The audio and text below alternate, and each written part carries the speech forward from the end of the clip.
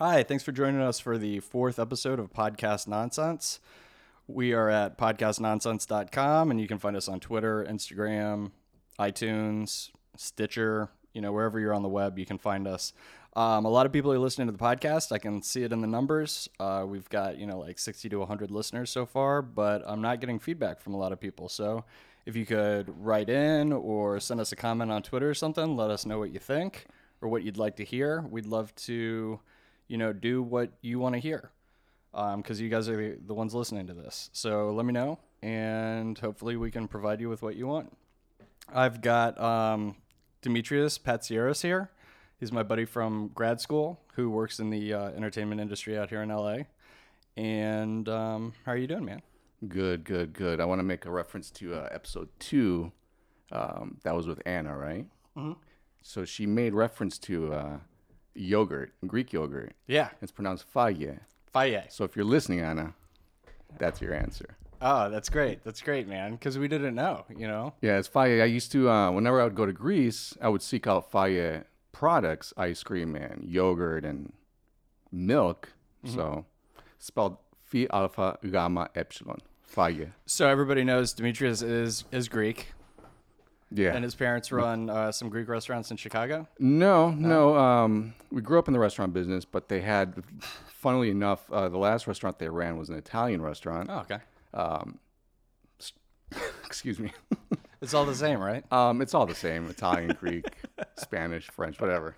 It's all good. It's all edible. So, but yeah, so I grew up in the restaurant business, and it's good that those days are all gone. Yeah. Helps you be able to count change fast, huh? Oh, yeah, of course. So, so, I mean, we've been recording for a while, and I kind of lost it. I didn't go crazy or anything. I had all this anxiety built up. Dude, that's fair. I had anxiety before the first podcast. I had anxiety for like a week and a half. You had this stuff building and boiling up in your head. And then the day before, I literally sat on the couch and I didn't do anything because I was so scared of what are we going to talk about? Is this going to be interesting? Is anybody going to listen to this? And it was it's a scary thought because you're moving outside of your comfort zone. And anytime you move outside of your comfort zone, it's scary, when you're doing something that you're not used to doing. So the listeners know we started recording. This is our third time recording, right? Yeah. Over the past 10 minutes, I kind of broke down. I mean, not mentally broke down. I was at a loss for words. I didn't know what to say. I didn't know how to approach this. Still don't know how to approach this. Hey, you don't have to know. We're just having a conversation. Yeah. There's just a microphone in front of us. Yeah. The problem is, I don't know. I mean, I feel like I am emblematic of the word nonsense. I mean, usually the things that come out of my mouth, I don't know, I'm not really conscious of. I just rattle stuff out, and Dude, you have got very good things to say. Sometimes I don't feel that way, though. Yeah? Yeah. Maybe you're here to help me. I don't know. You feel like you don't have value, to add? Is that to society? I don't know. Or just in general? Who's ever listening? I don't know. If anyone's listening, well, I'm sure there are a lot of people listening. Understand that I'm just. This is tough. This is a tough thing.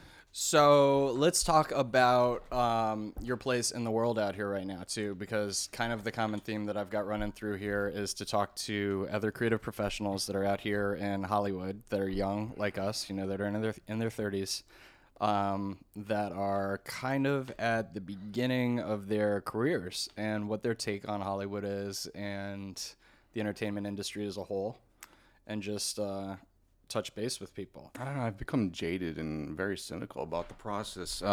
Just so you know, just to kind of give you a backstory, growing up, I had a strong affinity for cinema, and very early on, and we're talking about grade school. Mm-hmm. So I knew of directors. I knew I was watching a lot of movies. I was going to a lot of movies, and then the interest just kept growing and growing and growing. And early on, and even in we're talking about the photochemical days, I knew that I wanted to be a visual effects artist. And somewhere along the lines, and we're talking late 80s, and I had that book, the Industrial Light and Magic book, and I would just read. And that was the only book that I read for 2 to 3 years. Mm-hmm. And I wasn't reading anything else. I was studying that book. I was studying it more than coursework, I just got introduced to that book 5 years ago. Some friends of my mom's from work, ILM the first 10 years. their kid, like heard about me and gave me the book for Christmas. Really? Yeah, it's an amazing book. The first book, the first 10 years, it covers it's Poltergeist, yeah. Raiders of the Lost Ark, and stuff from Lucasfilm and Amblin. And so I got super obsessed with that, and I was I focused on illustrations and drafting work, and I excelled at that stuff. And somewhere along the lines, high school comes along, and we're into the digital age, early digital VFX, and I thought that I would at least focus on some kind of computer science, and knowing my family would have anything to do with that, they're like, no, this is not, we're not going to support you. So there are a lot of doctors in my family. Your parents were like, computer stuff, we're not going to support that? I don't know. What do they know? What do people, I mean, they're immigrants. What do you expect? So, sorry, that's not nice. But we're all immigrants. I'm still a little nervous. But yeah, so what I did was I guess I threw in the towel and I started studying pre-med. So I focused on biology for a good 4.5 years. And whoa. Yeah, I took the MCAT. I did well. And so the idea was to go to med school. I didn't want anything to do with it. I'm terrified of blood. Yeah. Yeah. I pass out whenever I get blood drawn. Yeah. No shit. That's scary.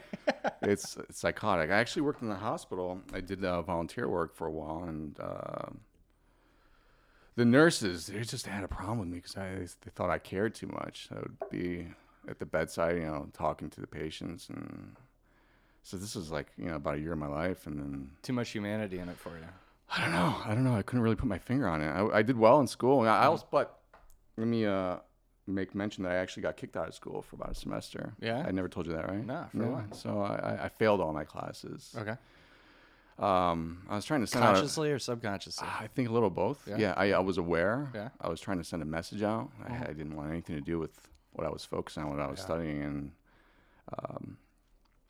I mean, it was it wasn't a sabbatical because I failed out of school. They kicked me out, and they said, you need to maybe go to a community college and prove to us that you can come back to university. And so that's what I did. I took the hardest classes. They were all biology-based classes.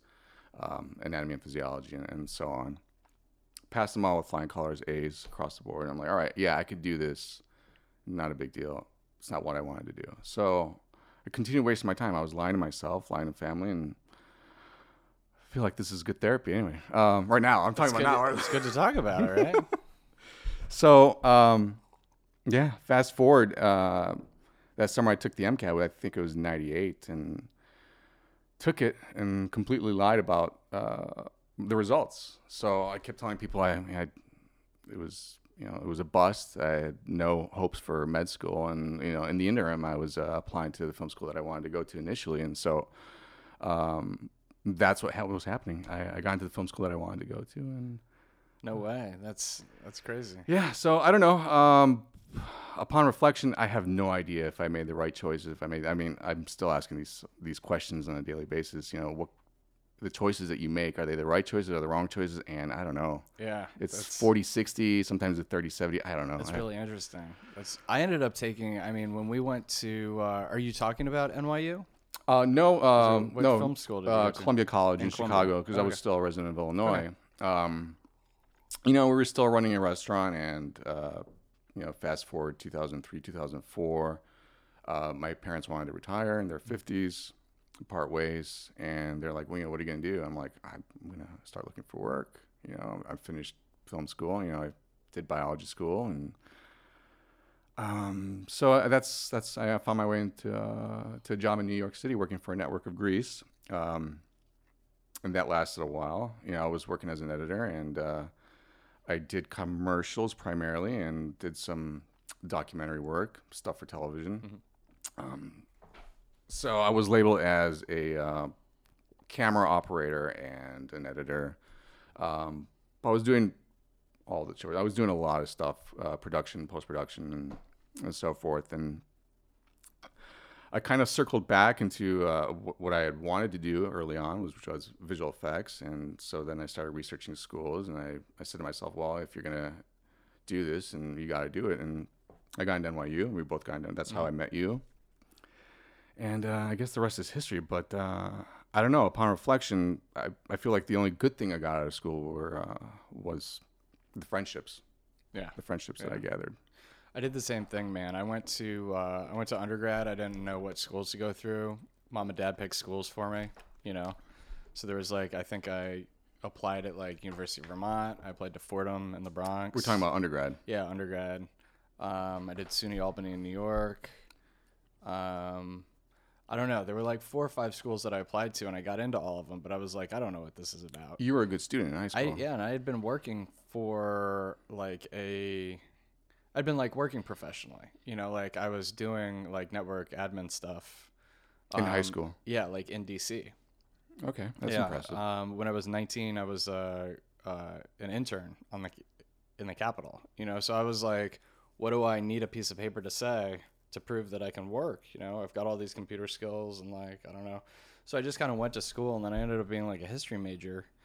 And after undergrad, I didn't know what I wanted to do. So I started studying for law school. You know, I started studying for like the LSATs and stuff like that. Did you take it? Yeah, and I ended up taking the LSATs. You did and well? I did pretty well on it. And I ended up applying to a few schools, but it was just like, it was because I didn't know what to do, you know? And I was working in like accounting at the time. Did you feel directionless? Yeah, I totally felt directionless. That's how I still feel. Yeah. Oh, yeah? Yeah. Yeah? I still feel that way. Let's talk about that. It's weird. You know, I'm 38 years old, and I feel like I haven't really contributed anything to society. Like, I mean, like in the long run, I haven't. You know, I'm still doing this thing where I'm thinking about the past, not dwelling, but analyzing and then overanalyzing and overanalyzing and thinking about the choices that I made and like, were they the right ones? Did I work hard enough? Did I excel hard enough? And I don't have answers. I don't have, and that's all I'm doing, looking for answers. Yeah, I have a bunch of questions, but no answers. Yeah. So it's scary. I don't have any savings. Mm-hmm. I don't know, we're being open right here, right? It's okay to be open. Yeah, absolutely. Yeah, okay. So we talk about whatever you want to talk about, whatever you're comfortable Yeah, with. this feels good. It's better than before. Yeah, I fear the future. Yeah, I think that you're not alone. I think a lot of people in our situation feel that way. I feel like the industry itself, the visual effects industry especially, It's demoralizing. yeah, I mean, it's a lot of work for not a lot of pay. I don't know. It's strange. You know, I walk around the offices. And I see. I don't know if it's been infantilized or is that even a word? You know, infantilization or Yeah, no, it totally is. I feel like, you know, I'm just.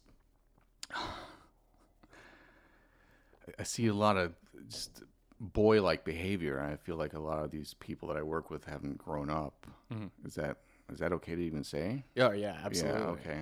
Absolutely. So yeah, we both work in visual effects. You know, we do work for the industry, and I don't know. I got to the point where I don't feel a part of it anymore. I don't feel like I don't know. Maybe I've just strayed too far. Maybe I just like refocused myself into other directions. I want to do other things. I don't know. I had a friend that warned me when we were in school before I got into this, and he was out here working for DreamWorks, and he said, you know, when you get the job, it's gonna be a job. That's all it's going to be. You know, and that's important to remember is that, you know, like if you, especially people like you and I who are going to pursue things that we want to pursue, things that we love, then, you know, if you turn one of those into work, it becomes work, you know? So even if you loved, what's something stupid? Drawing with chalk on the sidewalk, like as a kid, you know, and you just love drawing with chalk on the sidewalk, and you decide to like, that's the thing that you want to survive doing. You know, it's not fun anymore. It's fun when you go out there and you do it when Where you you're want kind to. of exploring it. Yeah.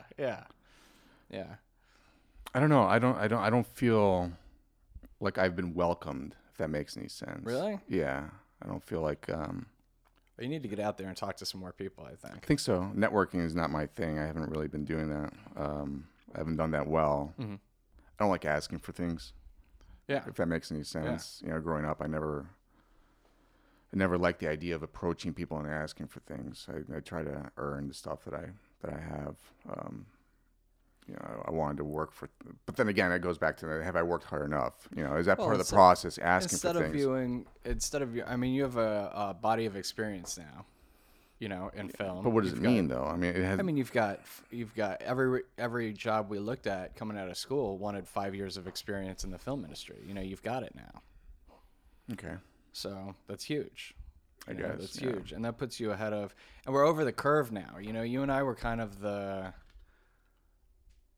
bubble for visual effects. And I feel like we're over the curve now. Like the bubble burst, and you and I are still like working. And there isn't that generation that's coming anymore that like is going to school and wants to do visual effects. That stuff doesn't happen anymore, right? Right. No.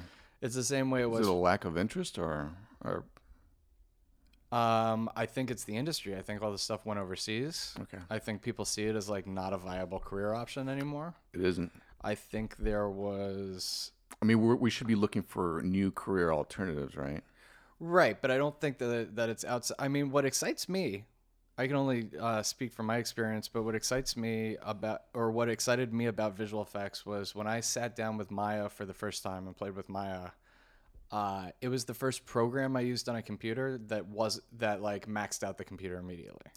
Prior to going to school, or when you were in school? I mean, I would build computers, and I would run all sorts of software or games on the computers, and nothing out there that was written software-wise was really pushing the technology, But when you rendered something to Maya, and a frame takes, like an hour, 10 to 60 minutes to render, then you realize, like the hardware will never catch up, And so what excited me was that it was constantly changing. I constantly had to learn it. And that's what it takes to engage my mind. And that's what I'm hearing from you right now is that, like you get stuck doing the same thing over and over again too long and you get bored, I think you're like a very smart person and you need to be engaged on a level of curiosity and problem solving that like utilizes that brain. I'm here 4 years, in California 4 years. I feel like I've, strangely enough, regressed. You've regressed in California? Yeah, I feel like why? Why do you don't know. I just mentally, it's a strange up and down kind of a situation for me. I don't know. I used to process things better. I don't know if it's age or what, but I don't know. It's, sometimes I'll have conversations with people and then I'll try to harken back and be confused by it, by what I contributed to it. And I don't know. I can't really put my finger on it. And that's what's going to happen at post podcast today, I can imagine. Well, I mean, it's I feel the same way about things too. I mean, I think there is a certain matter of age where there's a certain level of like age and maturity, and I'm gonna like look back on this in 10 years and totally laugh at myself, right? Because I'm still like a pretty young guy, but you already feel the effects. You feel like it takes more work at the gym to like keep the weight off. It takes more work to remember. Every time. Where it's evident for me is every time I get out of my car and I get on the elevator, I have to look at that plaque and I have to say to myself, you're on B4. Tonight at 6:00, remember, you're on B4. And I have to have that conversation I take photographs, right? I have to, what? I take photographs. You take photographs on your phone to remember? I do that. If I'm in a parking lot. And I have an album of photographs of parking spaces. Yeah? No joke. No joke. It's hilarious. Probably well over 100. I do it at the mall sometimes, like a place I don't normally go. Years ago, speaking of malls, the Woodfield Mall in Schaumburg, Illinois, my sister and I and then a friend of ours left the car somewhere, and this was during the holiday season, and I swear to God, we walked 2 miles just to find that car. We had no idea. We were in the mall for maybe a little less than 2 hours. And we're like, what the hell just happened? We could not remember where we parked the car. And this is maybe 25 years ago. This is crazy. But see, it might not be a function of not remembering. It might be a function of not caring. At the time? Yeah. Or just in general? Just in general. Okay. I don't know. Maybe it's a little both. Maybe it's because you're just not engaged at that workplace, man. Oh, I'm definitely not engaged. Yeah. I'm definitely not engaged. So, You know, I'm the clock watcher. I'm saying, all right, 8 hours, and so I started portioning out the day, you know, on an hourly basis. You know, at this point, I need to get up and go outside and take a walk. Yeah. And yeah, so it's a strange thing. I haven't been able to burst out of there. I haven't been able to make a run for it, but I am looking for a career change. Yeah. Yeah. You're looking to do something different completely. You're not looking for another visual effects job. I don't want to be in visual effects. I can't see myself in front of a computer the rest of my life. I can't do that. I can't see a life of that. You know, other things are on my mind. I'm like, I want to get married and I want to have a family. I don't want to come home and talk about what I did in front of the computer. I haven't engaged. It's strange. I'll tell you when I've been most lively. It's operating cameras and being in the studio and you know, doing a little directing here and there and stuff that I felt more alive and. But yeah, in front of a computer, I'm like, this is not me. I don't know. Do you like doing stuff on set? Yeah. Would you care about doing a worse job, but doing it just as long as you're on set? Yeah. I enjoyed the hell out of it when I used to do that stuff. I don't know what I got myself into. I mean, I have some friends that are like independent producers and stuff that I should definitely have on the show because some of them are super, super smart but super weird, you know. But I've got a couple friends that are always looking for. The problem is that life is really hard, you know. Like, yes, yeah, of course. You know, you work. You get there at 11 a.m. and you're there until 3 or 4 in the morning, or 5 in the morning. You know, whenever. That's not necessarily a good life either. And you do that for like 4 days in a row, and then you can't do anything. You know, and you get a 2-day break, and then you go back and you do it for another 4 days, and then you might not work for another month. That's not good either. And then you go and you do it again, you know, and you might make good money while you're doing it, but, you know, you see some of these people. I run into some of these people sometimes, and they're just like vacant because they're tired, you know, because if you miss that, you don't have the regular pattern of sleep. Do you still have the passion to be in this industry? That's interesting. Yeah, I've definitely gone in cycles. I've lost the passion and I've found it again and I've lost it again. And so I try to analyze what about the situation that I'm going through is something that is making me dispassionate or making me passionate, you know? And that's something that you have to look at, and you have to map the time frame. Like, I have to write it down in a calendar. I have to be like, I'm not happy today. You know, so like if I haven't been happy for like 6 months, you know, that's like something that you really have to look at, you know. I feel like I'm happiest when I get to problem solve, when I get to work on the production pipeline, when I'm visible to people that are higher up in the company, when I get to engage with people that are smarter or more experienced than me, that I know when I'm discussing things with those people, like I'm learning and growing, you know? And I think that that's just a human condition. If you feel like you're not learning or growing, for me at least, it feels stagnant. And I know some people are like perfectly comfortable with just like going to their job, taking their check, going home, hanging out with their kids. Comfortable with stagnation. Yeah, I mean, it's not stagnation to them, you know, it's just like that's what they do too. But you know, that's the world that I left when I was working in finance. Which you did for a couple of years, though, right? Yeah, I did for 3 years, and my boss kept wanting me to get like a finance degree or an accounting degree, like master's. But like MBA, maybe. Yeah, and I was just, MBA was never mentioned. I think about that sometimes, but I replay those tapes in my head too. You know, like you were talking about going over choices you made in the past. Like, what if I did that? Yeah, because like if I had stayed there, I'd have like an enormous amount of money. And like I knew that at the time. If I had stayed in that world, I probably would make an enormous amount of money, but you know, I just wouldn't be like, I'd be 40 years old and I'd want to put a gun in my mouth is the joke I always make. Well, I mean, I think about that. I mean, I go through bouts of depression and committing suicide, no joke. I'll have moments of like, I need to end it all somehow. And then it's like these moments of ups and downs, you know, they crossed my head. And I remember it was 2009, and I found myself in Illinois for a while. Do you remember when I was stuck in Chicago, and you know, I was doing some work over there, and got to the point I found myself crying in bed. I'm like, I don't want to do this anymore. Why did I even go to grad school? Why did I do this shit? Really? Yeah. And I wanted to kill myself. I didn't tell anyone. Yeah. But I just wanted to snuff it. I wanted to do. Dude, that is gnarly. It was crazy. I was thinking about you know, Alex, the character Alex in The Clockwork Orange, where he just jumps out of the window. Really? Yeah. I'm like, I felt like that for. I still go through those moments where I'm like, this is what I get myself into. It's not like I was warned. It's that. Yeah, I don't know. It's scary. It's a scary feeling. Yeah, that's scary, man. Have you talked to somebody about that? I'm talking to you about it. I mean, you need to talk to a doctor. I'm not qualified to. It's a good thing we can laugh about it. Whenever I talk to you, you're always like good natured and like in high spirits. So, Yeah. you know, if that's something that's going on, you definitely need to. Any talk to psychiatrists or the psychologists out physician or there, something, you know? let me send some referrals. But yeah, I don't know. I guess it's just normal.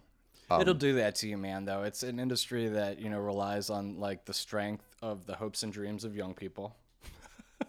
And then once you've been through the grinder, it's a matter of stamina. And it's like, how long can you hold the world up? Yeah, I can't keep up anymore. I don't have any, like, I know we talked about Maya earlier. I don't know it anymore. Yeah. I don't open it up anymore. I don't look at it anymore. I don't know how to model or light in it.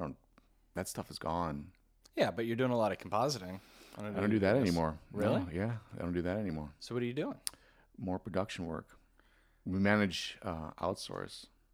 Managing the outsource of the production. That's not fun. No, it's not fun. That's not fun. It's That's certainly depressing.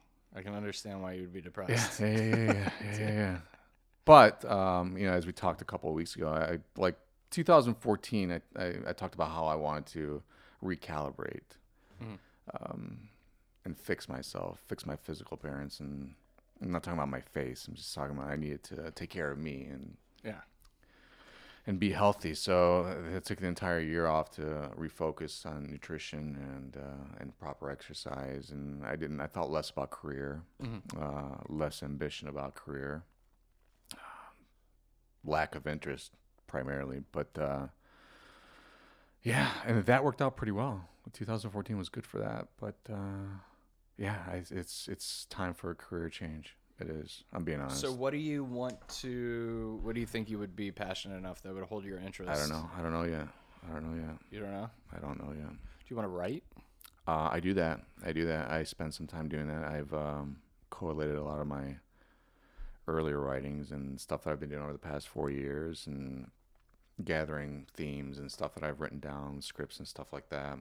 So I'd like to formulate something. I'd like to shoot again. I'd like to make a movie again. You remember when we did our theses? Yeah. I think that was that's been the highlight of my past 7-8 years. That's when you were most That's happiest. when I felt most alive. Yeah. And that was 7-8 years ago. It's a long time. Yeah. Dude, I think you need to get back on set. I do. I mean, I'm yearning for that. I'm yearning for that. Yeah. It's let me reach out to a couple people and see what's out there. I know that they always need like the lowest level jobs, which are like PAs and runners.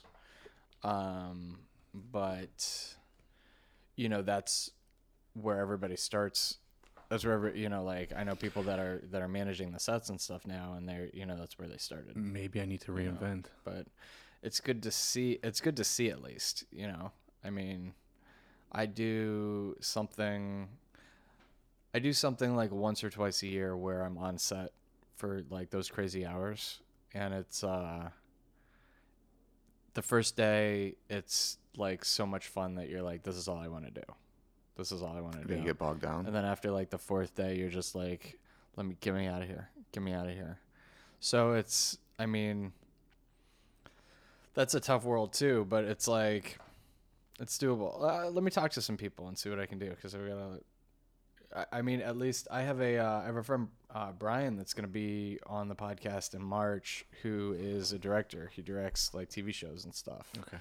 And I've got a couple other friends that are independent producers that I think they're just always looking for people. You know, they've got a list and people like drop out all the time and they rotate through people, you know. Interesting. So you could do stuff that way. Hope I'm not depressing anyone. Shit. You can't have a wrong podcast. You know, it's just an honest conversation. So if that's where it goes, that's where it goes. I wanted to talk to you about movies though, because like when it comes to movies, you basically have like a photographic memory. Strange. I wish I had a photographic memory for other things, but it seems like I've had this encyclopedic knowledge of movies that I don't know. I don't watch as many anymore. Yeah. I don't know. The last thing I saw was American Sniper. Yeah. You saw it? Yeah. What do you think? It felt very flag waving, jingoistic, and just. It's like it's come up on every podcast. Yeah, I don't know. I had no real interest initially, and a couple people forced me to go to see the movie, and 50. You haven't seen 50 Shades of Grey yet? No. You? No. God no. No, I read that first one. First what? The first book. Oh, there are a couple books in this series? There are 3 books in the series, and when the first book came out, What's there it was called? 50 Shades of Grey. Oh, so what are the sequels called? I don't know. 50 Shades Darker. So the story I don't continues? know. Yeah, it's like a 3-book series. So we're gonna get a trilogy out of this? Yeah. Yeah. Wow. Let's hope it doesn't do as well as people think it will do. Nah, it but opened up pretty well. did it do pretty well? I think it opened up. I guess we can look up Box Office Mojo. Yeah, let's Box Office Mojo this thing. So I read the first one because a girl I was dating was reading it, and How long ago was this? Years ago. Like 5-6 years whenever ago. that book came out. I have no idea. Did it start off as fan 3 years fiction? ago? Okay. 4 years ago?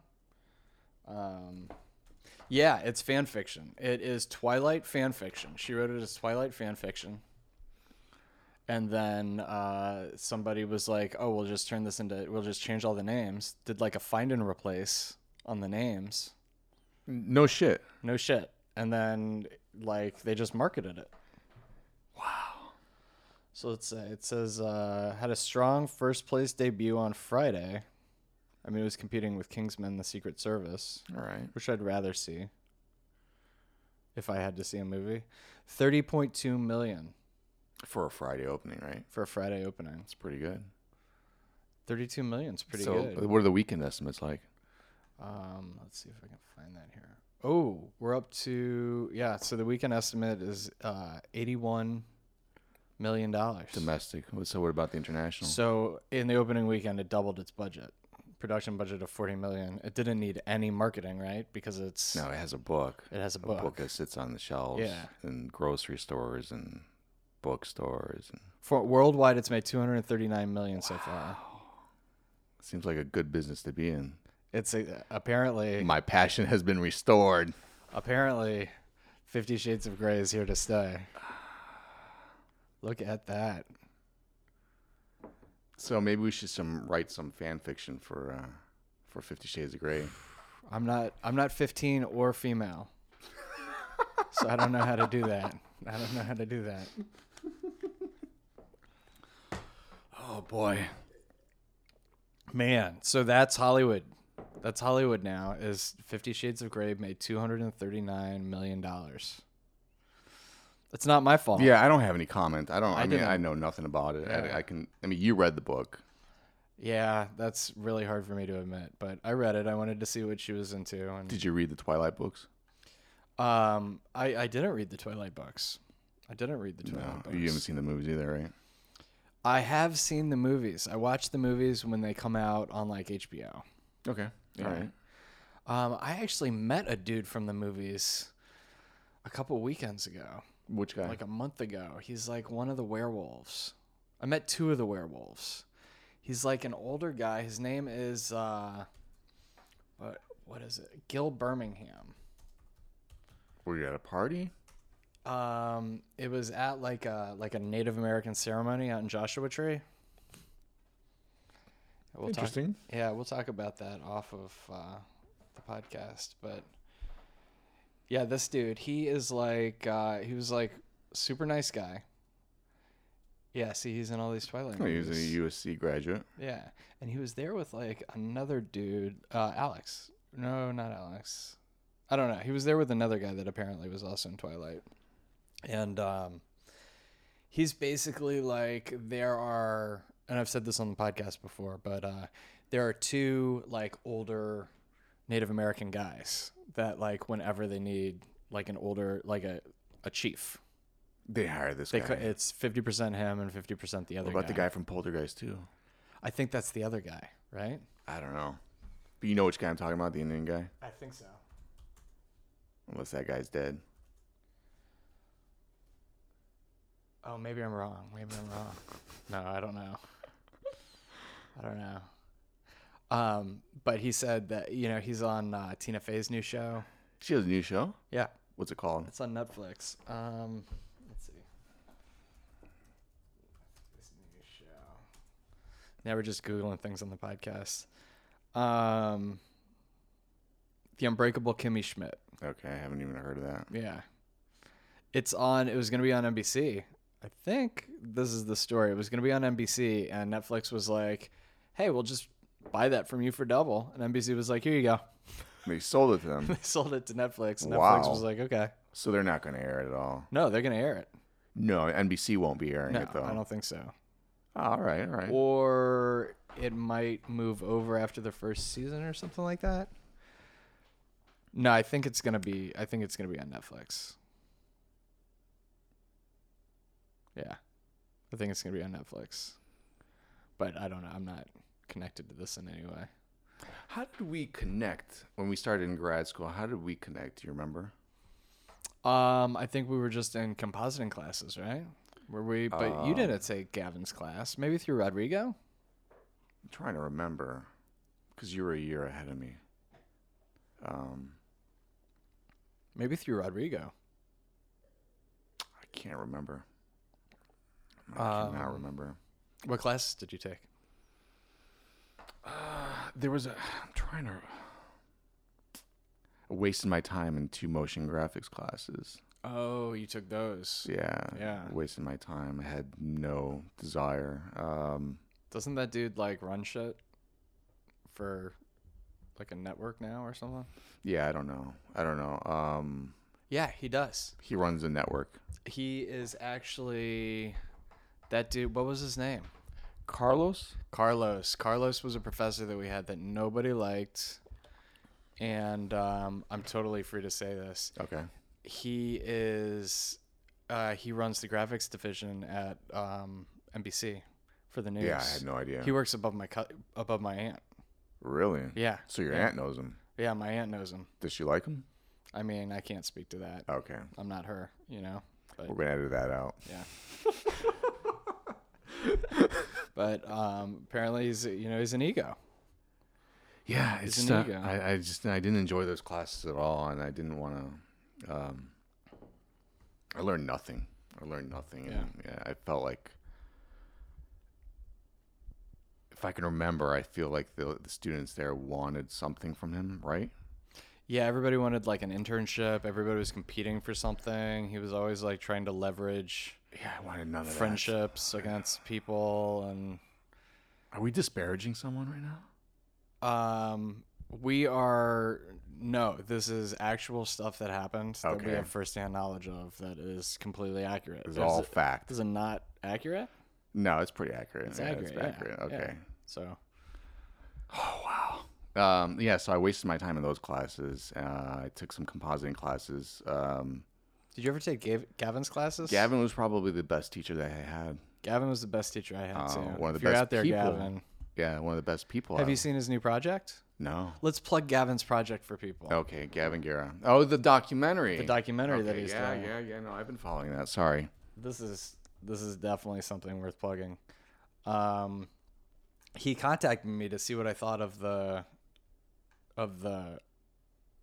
preview, the trailer, Okay. and yeah, I was really surprised actually that he was like asking me for feedback. It was but- interesting because I said some years ago, I was like, I think you'd make a good. I mean, he was passionate about politics, and Yeah. I said, why don't you do a documentary? This is in 2007. I'd love to. So I'm trying to find out what the name of it is here. I'm searching through a conversation that I had with him online. Excuse me. Through Instant Messenger. Let's see what that.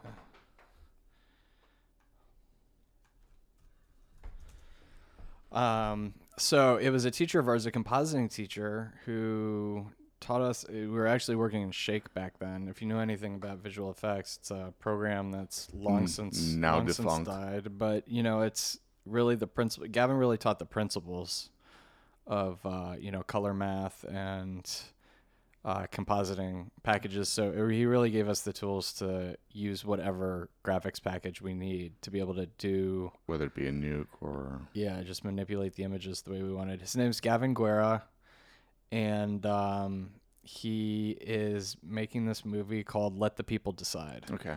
And it's about voter rights and civil rights and voter right fraud and all of the new kind of neo Jim Crow stuff that's happening right now to, make people require IDs or not be able to get to the polls, or I think that's what it's about, right? I don't know. Yeah, I think it's about restricting votes. We'll wait till he finishes, then. And specifically amongst minorities. But it's really good, and I think the trailer's out there now. If it's not, Google Let the People Decide, or when you see it pop up on Netflix, definitely check it out. But he's a great guy. Very good person. Good human being. Yeah, and the documentary looks awesome. As soon as he showed me the trailer, I was like, yeah, I'll definitely go Yeah, he watch was my this. favorite teacher there. Yeah. So what's going on besides work? Let's get out of work. In terms of like social life, I don't know. I don't know. I went and saw. I can talk about this. Okay. So I'm drinking coffee here. I went to go see the Hollyhock House. What's that? You know what the Hollyhock House is? No. I've got a flyer somewhere I can give you. Hollyhock. Hollyhock. So there was this woman named Hollyhock that was from Oil Money. She was like a single mom back in like the turn of the century, like 1912 or something like that. And she owned land down there where Los Feliz and Silver Lake and Echo Park come together. I'm not sure what down by the observatory. You know what I'm talking about? Mm-hmm. Like it's around Vermont and Hollywood Boulevard. And it's Barnsdale Arts Park is what it's called because it's a park now. You're talking about you went here this week? Yeah. So this woman had Frank Lloyd Wright build her a house. No way. Yeah, and it's over there. It's like 10 minutes away. And he's got like two big houses. There's the Hollyhock House and there's the Ennis House, which is Ennis house. Yeah, I know about that house. Yeah, and that house is creepy. I think there was like A lot of movies have been shot over there. a lot of movies have been shot there. I think there was an owner once that like was involved in a murder or something like that. That I didn't know. Yeah, I don't know. I know a lot of the production design of Blade Runner borrows from that house. That's right. The interior of the Rick Deckard character's apartment Yeah. that I can remember. And the city spent $2 million and then got a private match of $2 million To restore this place. And it's a beautiful house, but it's one of those weird houses. It's like one of those It's a houses. weird Hollywood house. Yeah, from the turn of the century, where like you look at it and you're like like none of this makes sense. Like the architecture doesn't. It's kind of Aztec. It's kind of Egyptian. It's one of those things that they did back in like the occult days, where you're like, did they build this way because they knew something that we don't know anymore about like focusing energy or summoning demons or something? So it's really creepy. It's a really creepy house. Did you take photos? Yeah, I've got a lot of photos. All right, we'll be I've looking got a at lot those of later photos. on. Yeah. I'll show you. I'll show you. I'll post photos on the website too under this podcast so that you can see what I'm talking about. And so he used a technique that's called compression in architecture, where the ceilings in the hallways are only about 6.5 to 7 feet high. Wow, I'd feel very claustrophobic Yeah, in there. Yeah, and you're meant to. And then when you go into like the living area, or you go into the dining room, the ceilings open up. really. Yeah, so it's meant to be like when you're in a transition room, you are in a transition room. Like you're never supposed to be standing in the hallway because it's so claustrophobic. You know, you're supposed to like be transiting through into like an area where you're comfortable in. Yeah, I suffer from claustrophobia. You would not like this place because No. the whole thing's like cement too. It's like a giant like tomb. You know, I did this thing where I had a recording device in the trunk of my car. I stuck myself in the trunk of my car, locked it, and I had a couple of friends just drive around for an hour and a half, and then I just went, I went kind of crazy. Why would you do that? How old were you when you did that? I was maybe 22, 23. Yeah. Yeah, it was just an experiment. Wanted to see how I would fare in the back of a car. Did it hurt? No, it didn't really hurt. I just started going crazy. You're not like It was, bouncing around back there or anything? Nah, not so much. They weren't driving more than 30 miles an hour, Okay. but it's just tight space. I was going a little nuts. This is in Chicago? Yeah, this was in Illinois. It was in a suburb, and yeah, it was a good hour. So I recorded all of that. An hour. Yeah, it was an hour. I said, "You guys drive around for an hour." I had a full tank of gas. You just talk to the microphone. Yeah, I talked to the mic. Not unlike what we're doing right now, but we're in an open kitchen. What did you find out? What did you find out about yourself in that hour? There is a breaking point. Yeah? The breaking point was like 5 minutes. 5 minutes Yeah, in. I started screaming and going crazy. You just lost your shit. I started hearing chuckling. Then I started seeing ghosts. No. White specks and crazy stuff circling around me. Really? You know, but I see demons once in a while, right? Like 100% sober. Yeah. 100% sober in the back of the trunk. I started seeing things. I started seeing some strange things. I still see some strange things. So you think you see demons? Yeah, It's yeah, like about once the in a while I demon- what do have the demons demon- return what do once in they a look while. like? I don't. You know about that one demon I saw back in '99, right? No. Yeah, it was crazy. This little demon was on top of the. It wasn't a bookshelf; it was a dresser, and he just hung there. His legs were dangling, and I was wide awake, completely paralyzed, and I just looked up. I don't know where the light source was coming from. I had no idea. I had zero clue as to what was going on, and this crazy creatures jumped on top of me and started grabbing onto me and pulling my clothes. And Where is this? This was in Illinois, yeah. In Illinois? Yeah. At your own place or Yeah, at your this is my parents' house. Yeah, this happened to my mother too. I'd say a couple weeks later, and this is pretty interesting. She thought my father was staring out the window in their bedroom, and she's like calling him to bed, but it was just a strange apparition because the humanoid figure turned to look at her, and it was faceless, and it just dissipated into thin air, and two little monsters started trampling all over her and calling her names, and she thought it was Greek. Jesus, man. Yeah, and You know, Greek people can see demons. well, I see demons. My mom sees demons.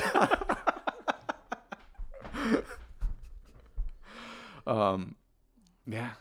I remember this. I remember she's telling me the story, and this happened after my incident. It was interesting because I was fully aware of my room and my surroundings, and I looked at the time, and I looked at the clock. It was like 3 a.m, and by the time he left, or he, whatever it was, it was roughly 4. So it was a good hour of being tormented by this creature and laughing, and you know, I have no idea how he was illuminated, how I could see him. I don't know where the light source was coming from. It was just darkness, and Yeah, but so this happened in '99, and the same thing happened to my mom, and I think she had a similar incident a couple weeks after. But I mean, no harm was done, right? No, just taunt. She was being cursed at. They called her. I feel like if there was this little demon that was running around my room or jumping on me or clawing at me and shit, taunting me, calling me names and stuff, I'd just be laughing at it. I wasn't laughing.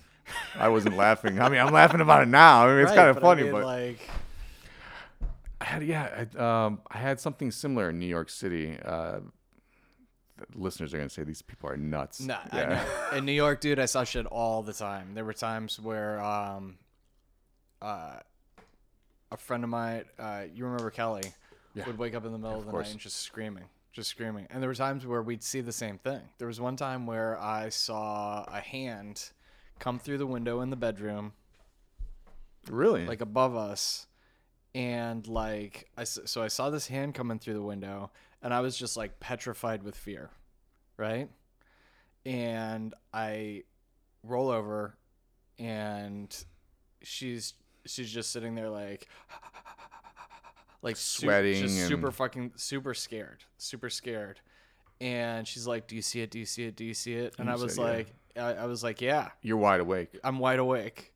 Yeah, and there would be things where there'd be things in the past too where, you know, I don't want to like talk about her freaking out or anything, but so we both saw this hand, and it wasn't there. I mean, the window was like I got up and the window was closed, you know, but we had both seen it.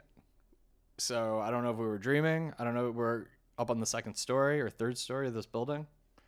You remember my place in New York? Yeah, I do. Of Yeah. course. So I don't know. Yeah, I'm trying to picture. Yeah. Because And I it's remember coming the in through the top geography. too. You can't even open the top of the windows. You know, you can only open that bottom window. So I don't know. I don't know what we saw or how we both saw it, but yeah. I had a hand. This back in I think it was 1981.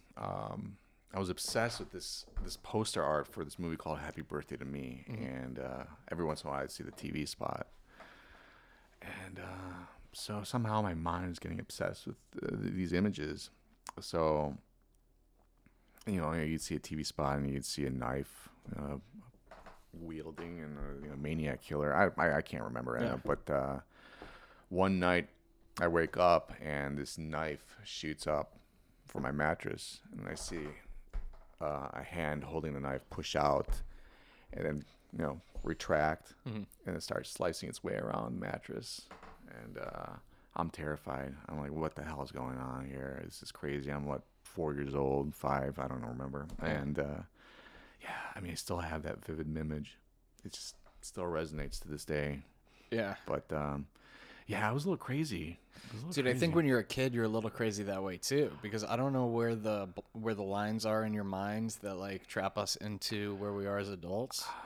But dude, I had a conversation my sister was born when I was 5, and I remember being in my bed and having a conversation with God Really? about like my new sister and telling my parents that like it's gonna be a girl, like God told me. Really? Yeah, and I like That's amazing, though. vividly remember this, and it's like, who knows if it's totally in my head or whatever. I mean, that's just what went down and how the story got told. But as a young boy, what were your attitudes towards girls? when I was little, Yeah. dude, girls were my best friends. Okay. All right. Girls were I had some dudes that were some best friends too. I had a best friend like Jeremy and Bradford and this kid Emmett and this guy named Bars. Sometimes his name was Bars, sometimes his name was Dugan. He had these parents that kind of let him name. Flip flops. They let him name himself, kind of, and then he'd like want to change it, and they'd change it, and like, you know, it's like the '80s. People were. You know, I had to go by Jim for a long time, right? You had to be Jim. Yeah. Why? The kindergarten teacher. Just I don't know. I was like, Demetrius, that's too hard. She was We're like, just "This gonna is call too you Jim. crazy, too ethnic." And my mom's like, "All right, just call him Jim." And she had a problem. She said she swore that I spoke Greek in the class. My mom's like, "That's not possible. You know, we don't speak Greek in the home." You know, my mom's second language is English, of course. Yeah. You know, it was mandatory in her school growing up. And she's like, "This teacher's a loony." So by the time I got into the first grade, I was in an ESL classroom for about a semester. And that teacher decided, her name was Mrs. Freeman, that I didn't belong in that class. Like, there's no point. His English is fine. So the second semester, I was in a normal class. But I don't know. It's like I remember being young. I didn't have that attitude other boys had towards women or girls. Sorry, about them being icky or yucky. And I had this fascination with the opposite sex. Dude, I was always hanging out with girls. Always. Always. Okay. Yeah. I had a Chinese friend named May, and her grandma, man, she had older brothers too, and her older brothers just had like, there was a room that they had that was just filled with like Transformers. Like she had older brothers, and it was the 80s. Just collect all the Transformers, the coolest thing. Yeah, I did too. And her grandmother would make like Chinese food, like authentic Chinese food. And she would just make, like, whenever I went over to their house, she would just make as much food as, for like a family of 14 people. And I would every time I went over there, I'd get sick because I would eat until I couldn't stop eating. And then I'd get home and I would just like puke because it was just all so good. She'd make like these fried shrimp ball things, like so good. I had another friend, Brianna, who's, I think her dad was Irish or something like that. I went to private school in New York too, so everybody was kind of like, it was very diverse. I had a friend In a private school. Yeah, I had a friend named Felice whose dad was like Lithuanian. Did you know any Greek kids growing up? Not really. I'm trying to think. I don't think I did. I had a friend, Deborah, whose dad was like a priest from Guam. Wow. And he had her before he was a priest. And so I had I had a lot of girlfriends, like close girlfriends too, like In grade school. When I was little, Yeah, I had this obsession with older women, and I would collect pictures from magazines. At what age? What are you talking about here? Pretty early, 5, 6, 7. I actually had a Really? picture of Carrie Fisher that I stuck in my pants for the longest time. No joke. And I think that was 1982, 83, and I'm like, God, this is the most beautiful thing in the world. Yeah. As a young boy. So I started fantasizing about what I would do with her. Yeah. As a little kid, and I remember having this fantasy that I would take her and we'd be king and queen over these puppets, and so we would control these puppets, right? So I created this fantasy in my head, and I'd go to the bathroom, do my thing, and so I'd like talk to the mirror about the scenario. Me and her, we do this, and then we have these puppets, and then we would rule these puppets, and somehow the puppets would try to overthrow us, and then we'd maintain dominion over these puppets. No joke. So I would create these stories, and somehow the fantasies changed over the years. So I remember 1986 comes along. I see Aliens in the theater, and after the movie comes out, I started replacing the soldiers with clones of myself, and I would be the one protecting Newt. Okay. The little girl. Yeah. Because then I was in love with her, but she's like, oh, we're closer to age. It's so. Yeah, these things continue. I would create these little fantasies with girls I would see in pictures or movies, and not necessarily the ones that I was around in normal life. But yeah, we're exploring our childhood right now. I'm trying to think about the first time in a movie when I don't know if I can. Yeah, I just don't remember. I don't remember the first time I was like turned on by like a woman in a movie. I can't like pinpoint that. I know the first movies I saw. First movie I saw was I think my mom was out of town and my dad went out and there was one Saturday when I would wake up at like 6 a.m. to watch The Real Ghostbusters, the cartoon. I watched that. And one day Dad woke up early to come in and see what I was watching because I would just get in there and turn the TV on and start watching. And so he wakes up and he's like, Is he listening to these podcasts? Yeah, I think he's listening to him. Okay. He said he would say, He's like, "What are you watching?" I'm like, "Ghostbusters." And he'd sit down and he'd watch it for a minute. And he'd be like, "Oh." He's like, "This is a movie." And I would be like, "What?" Like, I didn't know what a movie was, but I knew movies were like my parents were actors, so I knew movies were like this thing that gets talked about all the time. That's like He hadn't seen one. but I don't think I had seen one. I saw it.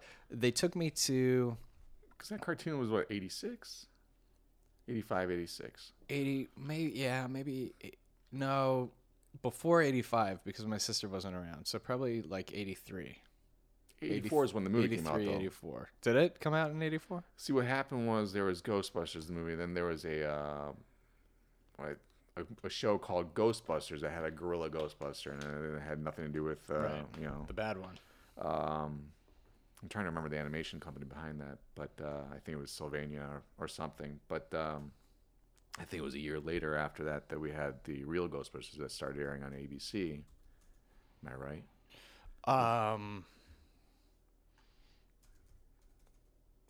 I don't know. Keep talking. Sorry. Yeah, it's 84. Regular Ghostbusters was 84. Yeah. So yeah, I guess it was 84. I guess it was just right in between there. They took me to apparently like the first story You were born in 1980, right? 1980. Yeah. Okay. The first movie I saw was Tarzan: Legend of Greystoke. That was 81. Yeah, and With Richard Harris. they thought my parents thought I was too young to know what was happening because it was rated R, Rated and they were R. like, "Should we take them?" My parents didn't pay too much attention to the rating system Really? for the longest time. Really? Yeah, because I remember seeing Private Benjamin in the theater, or The Terminator. Yeah. You know. See, I never saw any of that. When I was 13, which is 1993, we snuck into Patriot Games. That was 92. That was 92? Yeah, it was Okay. summer of 92. So my parents were like, I was grounded for a week. You're 12.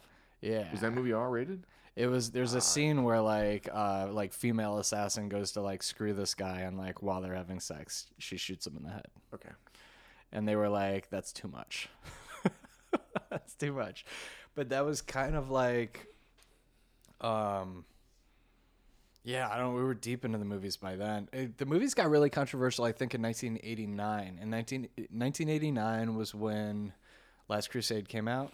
Yeah, it was May. I remember. Batman came out. That was The Abyss. The Abyss. Uncle Buck came out that year. Yahoo Serious and Young Einstein. Young Einstein. So that was like, it was a good year for movies. And I remember, so for my birthday, so my parents went to go see Last Crusade to see if it was a movie that I could see. Because I was turning 9, and it was PG-13. It was the first Indian movie to have that rating. Oh, was it? Yeah. The PG-13? Because Temple of Doom created the PG-13 rating. It was a combination of that film and Gremlins that led to the formation of PG-13. Okay. I think Red Dawn was the first PG-13 movie. Really? Could be wrong, but I think that's... Red Dawn's a good one. Yeah, I hate Red Dawn, but... Really? Why do you hate Red Dawn? I hate Red Dawn. Why? Have you watched it recently? Yeah, man. You like the movie? Okay. I mean, it's not like... I don't know. Yeah, anyway. It's not There Will Be Blood, but... It's like... I worked with C. Thomas Howell. Did you? I did. I worked with him for a while, and I'd watched Red Dawn the night before I met him. In preparation. Like, I hadn't seen this movie in a while, so I got to watch. He's like, "What do you think?" I'm like, "I don't really like it, but." I mean, it's loose for sure, right? It's a loose movie. It's very patriotic. Oh yeah. Very, but yeah, I don't remember liking it. There were people that are obsessed with that movie growing up. Yeah. I couldn't put my finger on it. I just like the idea of people invading the United States and then citizens of the United States having to face an invading army. Especially the Soviets. Because these people are just armed to the teeth. Like, can you imagine somebody like trying to take over like Manhattan? Gremlins. Yeah, Gremlins 2. Gremlins 2, right? Gremlins. So in 1989 it was. So we went to go see Last Crusade for my birthday, and then my friend Vanu wanted to take us to see Batman, and Batman was rated R. PG-13. It was PG-13 Yeah, also. it was. Okay, so that was super controversial. Like his dad was like, "Why don't we see Uncle Buck instead?" And we were all like, no, we want to see Batman. And his dad was just like, this might not be okay. This might not be okay For 9-year-olds. for 9-year-olds, you know? And like he took us and it was fine, but it was like super highly controversial. You know? I feel Fast like forward to 92 with Batman Returns, you got something else Batman entirely. Returns I was not allowed to see. Like my dad went to go They see forbid- Batman Returns and he was like, you can't see this. You can't see this. So I saw it. And then I rubbed it in his face. One of the first cassettes I ever bought was the soundtrack. to Danny Batman Elfman score. Yeah, the Danny and my dad was just like, why do you listen to that? It's just what, like, the music is wandering. It's like crap, you know? And I was just like, it was violins. It's all violins. And it was like atonal and wandering. You know, you've got like Catwoman's theme in there and it'd be like, I have it. It's pretty good. It's good. Yeah. It's really good music, I think. It's got the Susie and was it Susie and the Banshee? Yeah, they have a song by Susie and the Banshee. Oh, is it? Yeah. So it's good, man. But like, yeah. And I mean, shit, I wish I could go back in time and be that kid and be like, this is Danny Elfman. Yeah, I used to collect You the know? scores like What, crazy. Dad, you've never heard Oingo Boingo? You've never heard of Oingo Boingo? I didn't know the connection between Danny Elfman and Oingo Boingo until later on. Mm-hmm. I remember because I had the score to Beetlejuice, and I bought that, and I bought the score to Nightbreed, which is an amazing score, and then Batman, or Batman was before Nightbreed, but you had that, you had Edward Scissorhands, and so I was collecting his scores even more than the John Williams scores. That one, when I was, the first CDs I bought were the Batman soundtrack. Not the Prince, but the Danny Elfman, right? Yeah. And UHF Oh, okay. with Weird Al. That's a good movie, right? Oh, it was so funny. The soundtrack was so funny. And like we'd play it, like as a family we'd play the CD because like my parents just thought like I'd play Spatula City. They had a fake commercial for Spatula Do City. you still have this music? I mean I have the CD, I'm sure. It's at their house, but You want to hear something interesting? That night that Batman opened, it was in 1989, because we're talking about that year. We couldn't get in. We couldn't get tickets. It was all sold out. So we just drove back to the home. My father is a smoker. He smokes Marlboro Reds. And we drove back home. We're all disappointed we're not going to see Batman. We ended up seeing it 2 weeks later. He flicks his cigarette butt out the window. It was still somewhat lit. And it flew into someone else's car as they were driving past. And the guy just went crazy, and the car started swerving, and we just watched. We're like, "Holy shit, this just happened!" You know? My father was like, "Oh my god, what the fuck did you just do?" Somehow, I don't know. Our talk triggered that memory, but whoa. Whoa, that's funny, man. That's really funny. yeah, I don't know. I remember going to the movies, starting to go to the movies in 1980. You know, I saw Stir Crazy, Private Benjamin. I can remember still, and I can still remember going to see 9 to 5. Really? Yeah. Really? I mean, I still have these memories. And Star Wars, I can somehow remember seeing the Trench Run in the cinema. And this is probably in '79, one of its re-releases. My mother took me out of school when Empire Strikes Back had been re-released back in 81, maybe 82. I can't remember. She took me out of school. She's like, we're going to go in the afternoon, take me out of school. And it was the best thing ever, being in that auditorium. It was pretty empty. This isn't like 1 o'clock, 1 or 2 in the afternoon. Yeah. And it was just, and I'm like, to this day, I'm maybe possibly my favorite time ever going to the cinema. Yeah.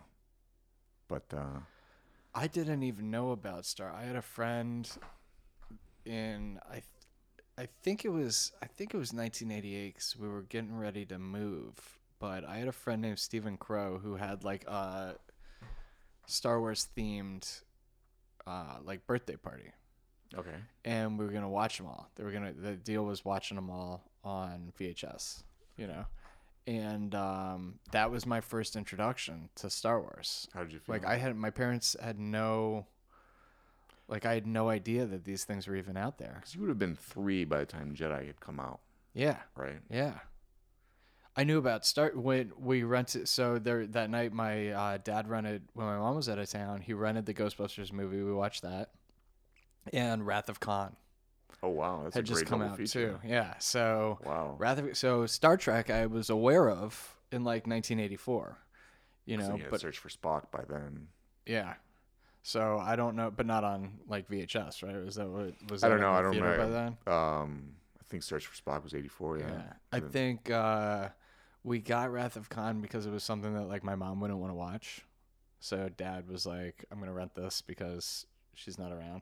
And it was like the "Don't tell your mom that we're gonna watch." They were this watching the too, Wrath of Khan. Yeah, and we watched Wrath of Khan, and when they put those bugs in the helmet, Yeah, it scared the hell out of me. it scared the shit out of me for weeks. I had a For weeks, nightmare. I checked hats, I checked gloves, I Remember that checked thing shoes just when before. they put that helmet on and Yeah. it falls on his face. Yeah, yeah. Starts finding its way to the ear. Yeah, Oh God. because in his ears, it controls his brain and shit.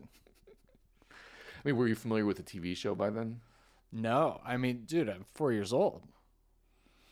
All right, all right. I 4 mean, I years old knew when the this- characters I think, I don't remember. Was it in syndication in the early '80s? I can't remember.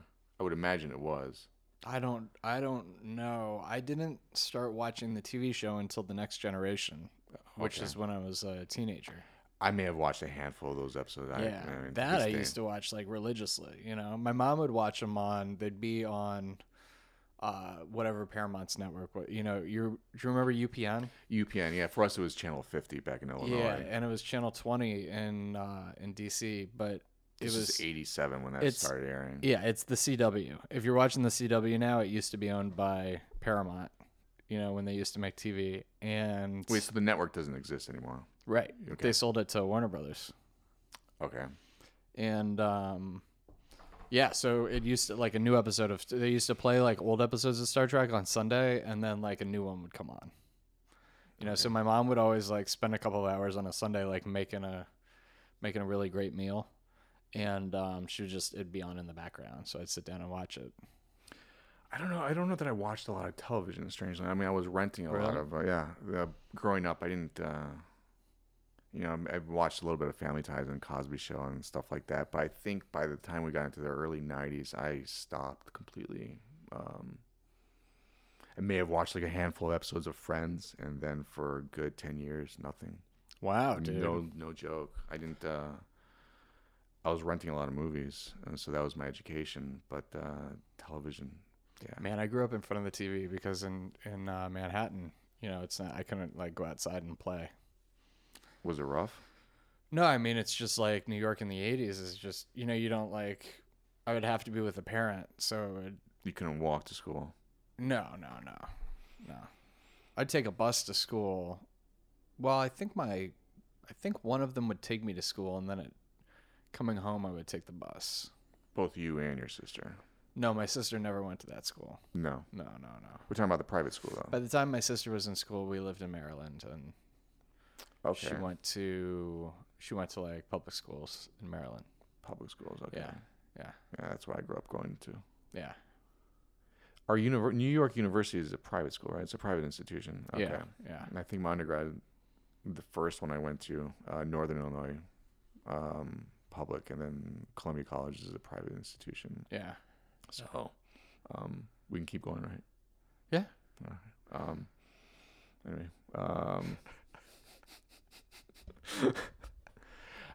it's strange. And this is the second time we did this a couple of years ago. If you remember, we kind of had a session where we stayed up for about 4 hours and we just rattled off a lot of stuff. And it was kind of a stream of conscious kind of a thing. But we had other ambitions back then, so it was less formal. Not that this is formal or anything like that. Right.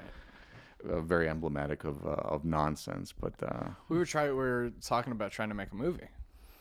Yeah. We came up with some pretty good ideas. I think we drafted out some good things. Yeah. Dude, I think you should write down that story that you told me about being young and putting Carrie Fisher's picture in your pants. That's not a joke, though. I think that's like that's where we're at in like indie filmmaking. Pictures down. Like if you were just like that is like honest truth. So if you write like the honest truth about that shit, like that when you were telling the story, I was watching it as a movie in my head. Really? Yeah. Yeah.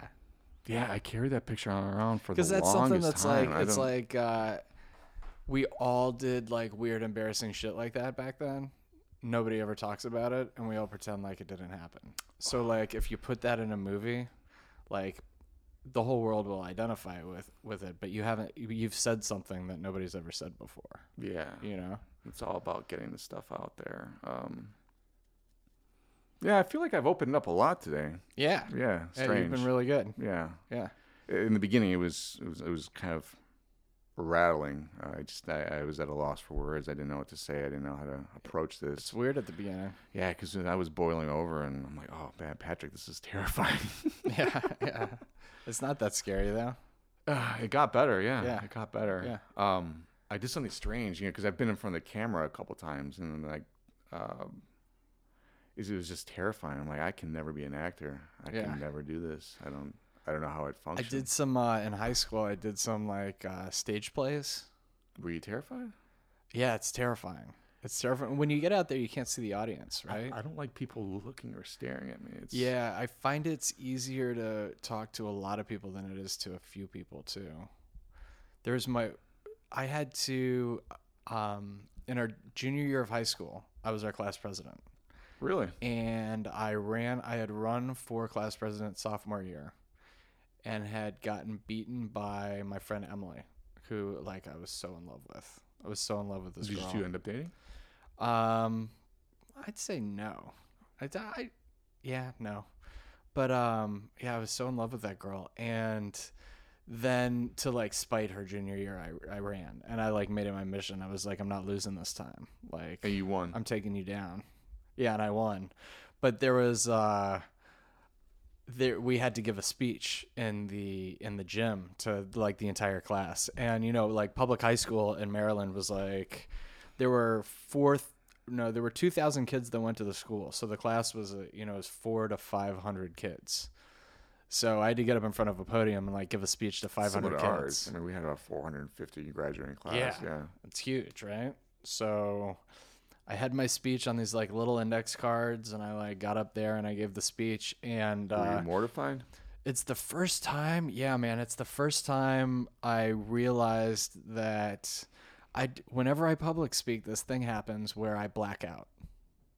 I just straight up black out. Did you pass out? No, I didn't pass out. I got up there, and I can hear the blood in my ears, and I can hear this crackling, right? And then my memory just shuts down. Like, I don't see what's in front of me. I can see what's in front of me, but there's like a layer of black in between me and like the world. And I'm reading these cards, and I'm looking at the audience, and I'm keeping my hands on the podium because I'm like kind of shaking, and I read my speech off, and people are like laughing at the points where they're supposed to laugh. And I've got little notes on the cards in different colors where I'm like, joke, I've got like, it's pretty good speech. And, so people are laughing when they're supposed to be laughing. They're listening where they're supposed to be listening. And then the speech ended, and I just kind of like smiled and like walked back to my seat and sat down, and like the blackout stayed on. Jesus. So I'm sitting there and I'm trying to like calm down, and I'm just kind of like in my head, and I'm like in this blackout, and I'm just kind of like shaking and thinking like, oh my God, like did that just happen? Was that okay? And meanwhile, she's up there giving her speech, and there was this point in her speech where like everyone in the auditorium went, oh, and like turned around and looked at me, and like I'm in a blackout. So I didn't, nothing registered. I didn't hear what she said. And I'm like, what? And then everybody like looks away and looks back at her and like starts like, and I'm just like, oh shit. And so I snapped out of it. And my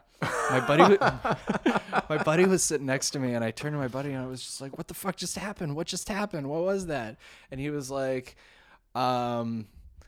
she said a line. It was something like she said a line about like, she insinuated that I wasn't taking it seriously.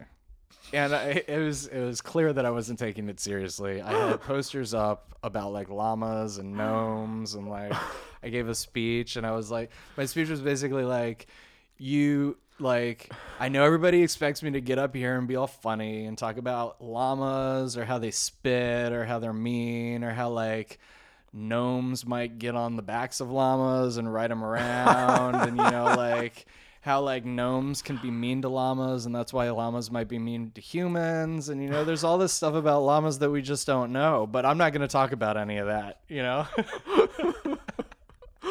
I was like, I can't like make your lockers bigger or like clean up the cafeteria. I can't do any of that stuff. I just want to be your president, and I think that's pretty rad, And like that was basically like my speech, I sat down, and so Wait, so how long were you practicing the speech? I never practiced the speech. Okay. Yeah, I never practiced. I think I read through it like once or twice before I got up there. Okay. But, yeah. So, and I still kind of black out whenever I give it. I've gotten better at giving the speeches, but I still kind of black out when I have to talk. I did for my sister's wedding. I just made a mockery of myself, but I knew that I wasn't good at that. I'm not good talking in front of large crowds. What we're doing now, one-on-one, it's fine, and for the whole world to listen to anyway. But yeah, so the wedding's happening. I'm supposed to make the speech, and it just falls flat. I get up. I'm terrified. There are 400 plus people in the room. I'm like, Jesus Christ, I can't do this. I can't. How does a president do this shit? Yeah, people are crazy. So I'm looking at all these people, and I'm like, I'd like to thank all the foreigners that are here right now. And there's this dead silence, and I hear a chuckle. Because it's just you got a family full of Greek people. Yeah, right? You got Arabs. You got Arabs and Oh, Greeks. okay. So you can like half Greek, half Arab. Like Arabs are weird, and like Greeks are weird. And like you got a bunch of weirdos in my book, and so I'm like, wow, there are a lot of foreigners, and it's all that I had something written out, and it wasn't anything spectacular, but that's all that I can come up with. I was terrified, and I needed to sit down. I can't do this. So you wait a minute. So you got up and you were like, I'd like to thank all the foreigners that are here today. The joke bombs, and you were just like, all right, thanks. There was a couple. There was like one or two chuckles. Like, who is this guy? Who is this guy? So it just falls flat, and I'm like, I'm a horrible speaker. So you didn't give a speech. No, just that bullshit that came out of my mouth about the foreigners. I'm like, there's a lot of people from other places here. I have no idea. I'll probably never see a lot of these people again. I'm like, how do you know so many people, Stacy? I couldn't quite get it, but yeah. So I took a speech class as a prerequisite for my studies back in, I think it was 94, 95, and I remember my mom kept pestering me. She's like, you don't prepare for speech. You gotta learn how to be a speaker. You gotta, because you never know, you may get up in front of a crowd. I'm like, nah, I got this. And I was in a class full of women. Of course, I loved that. That was great. I got to flirt, and but by the time I had to put on a speech, and it was something really ridiculous. It was about transitioning physical media from Laserdiscs to DVDs, and DVDs were like 3 years away or 2 years away, and so I knew about the future of home video distribution. I knew something about that, so I drafted the speech. I had some Laserdisc player that I had brought and started demonstrating the potential for the home video market and DVDs, and so this is the father of what would eventually be the DVDs. And it was just, of course, it just sounded like bullshit to most of these people, but I just, nothing succinct came out of my mouth. I just could not. I ended up getting a C in the class. Like, teacher just said, "You're a disaster up there." I'm like, I can't do this. I hope to hell that I'd never talk to people to a large. You got to do it now. I mean, I haven't really encountered that. I haven't really been under that circumstance. Yeah. So I've never had that situation again, nor do I want it. But no, you definitely want that. It's terrifying. That's why you got to do it. And this is terrifying enough. You got to seek out things that are terrifying, and you got to do them. You are right. That's all there is. That's all there is, man. This was the great unknown right here. Having this. You do pretty good. You acclimate to this, and it took a while though. I took a while to warm up to it.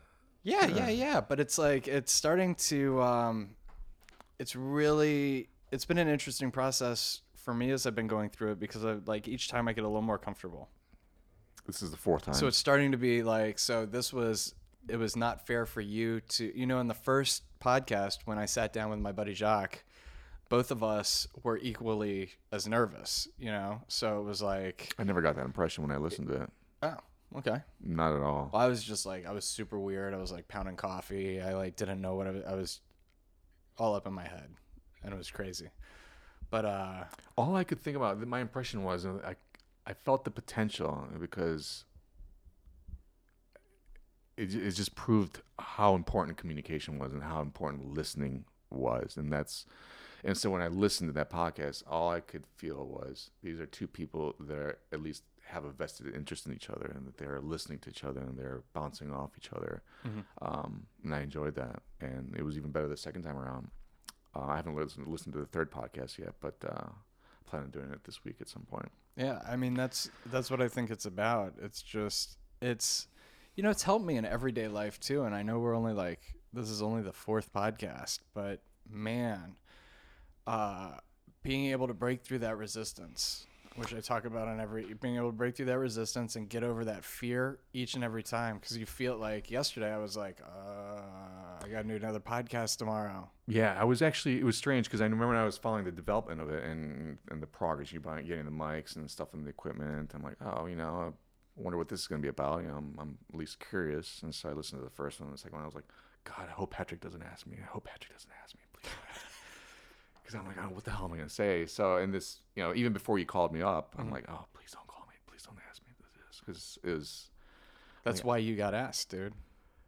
You put it out there into the universe. Somehow. And the universe gave you what you needed. Yeah, maybe. You needed to do it. Thanks, Patrick. Yeah. Yeah. So, yeah, for a while, and for about a week, and I was thinking about this, and I was hoping that I wouldn't be asked to come on. Then you called. I remember it was a Tuesday. Or Wednesday we talked to. I think we talked on a Wednesday, and I'm like, okay, this sounds great. And I also told you that I was contributing to someone else's podcast. Just a small contribution, nothing big. But, yeah. So I've been kind of on edge, and I didn't know if I should prepare or jot some things down. But yeah. So that's all part of the process. I'm still waiting for. So if you check out the website, I've got a list of people that will be like guests on the podcast for the next month. For the next month, which is so your book. It's just 4 people, I think 5 people, maybe something like that. But yeah, it's. Which is good, but I'm waiting for inevitably, right? I'm going to call somebody the night before. The night before you do it. And they're going to be like, I can't do this, or like that day. I'm waiting for somebody to drop out. We record these things on a Saturday around 2. It's Sunday today because Saturday was Valentine's Day. But I'm waiting for the person to bail out who's going to bail. I'm hoping you ask me again. Yeah? Yeah, I hope the next time is better. I mean, I got a head full of shit. I mean, we're we've done an hour. We did an hour, okay. I mean, I think we've done about an hour and a half when you count the stuff that we'll probably cut out at the beginning. There was nothing disparaging here or nothing. No. Nothing to be scared of. Yeah. Just 2 people having a conversation. Yeah, it was good.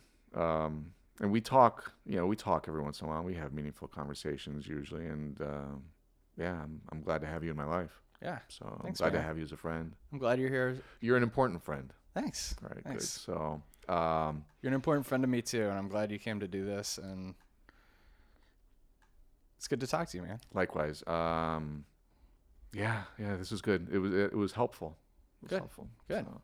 I hope other people get some benefit from this too. If you made it all the way through the podcast, I'd like to once again plug the website, Podcast Nonsense. I'd like to hear from you on Twitter or Instagram or Facebook or wherever you do your stuff. You can email us at podcastnonsense@gmail.com. Again, this was Demetrius Patsieris, and thanks again for joining us. Thank you, Patrick.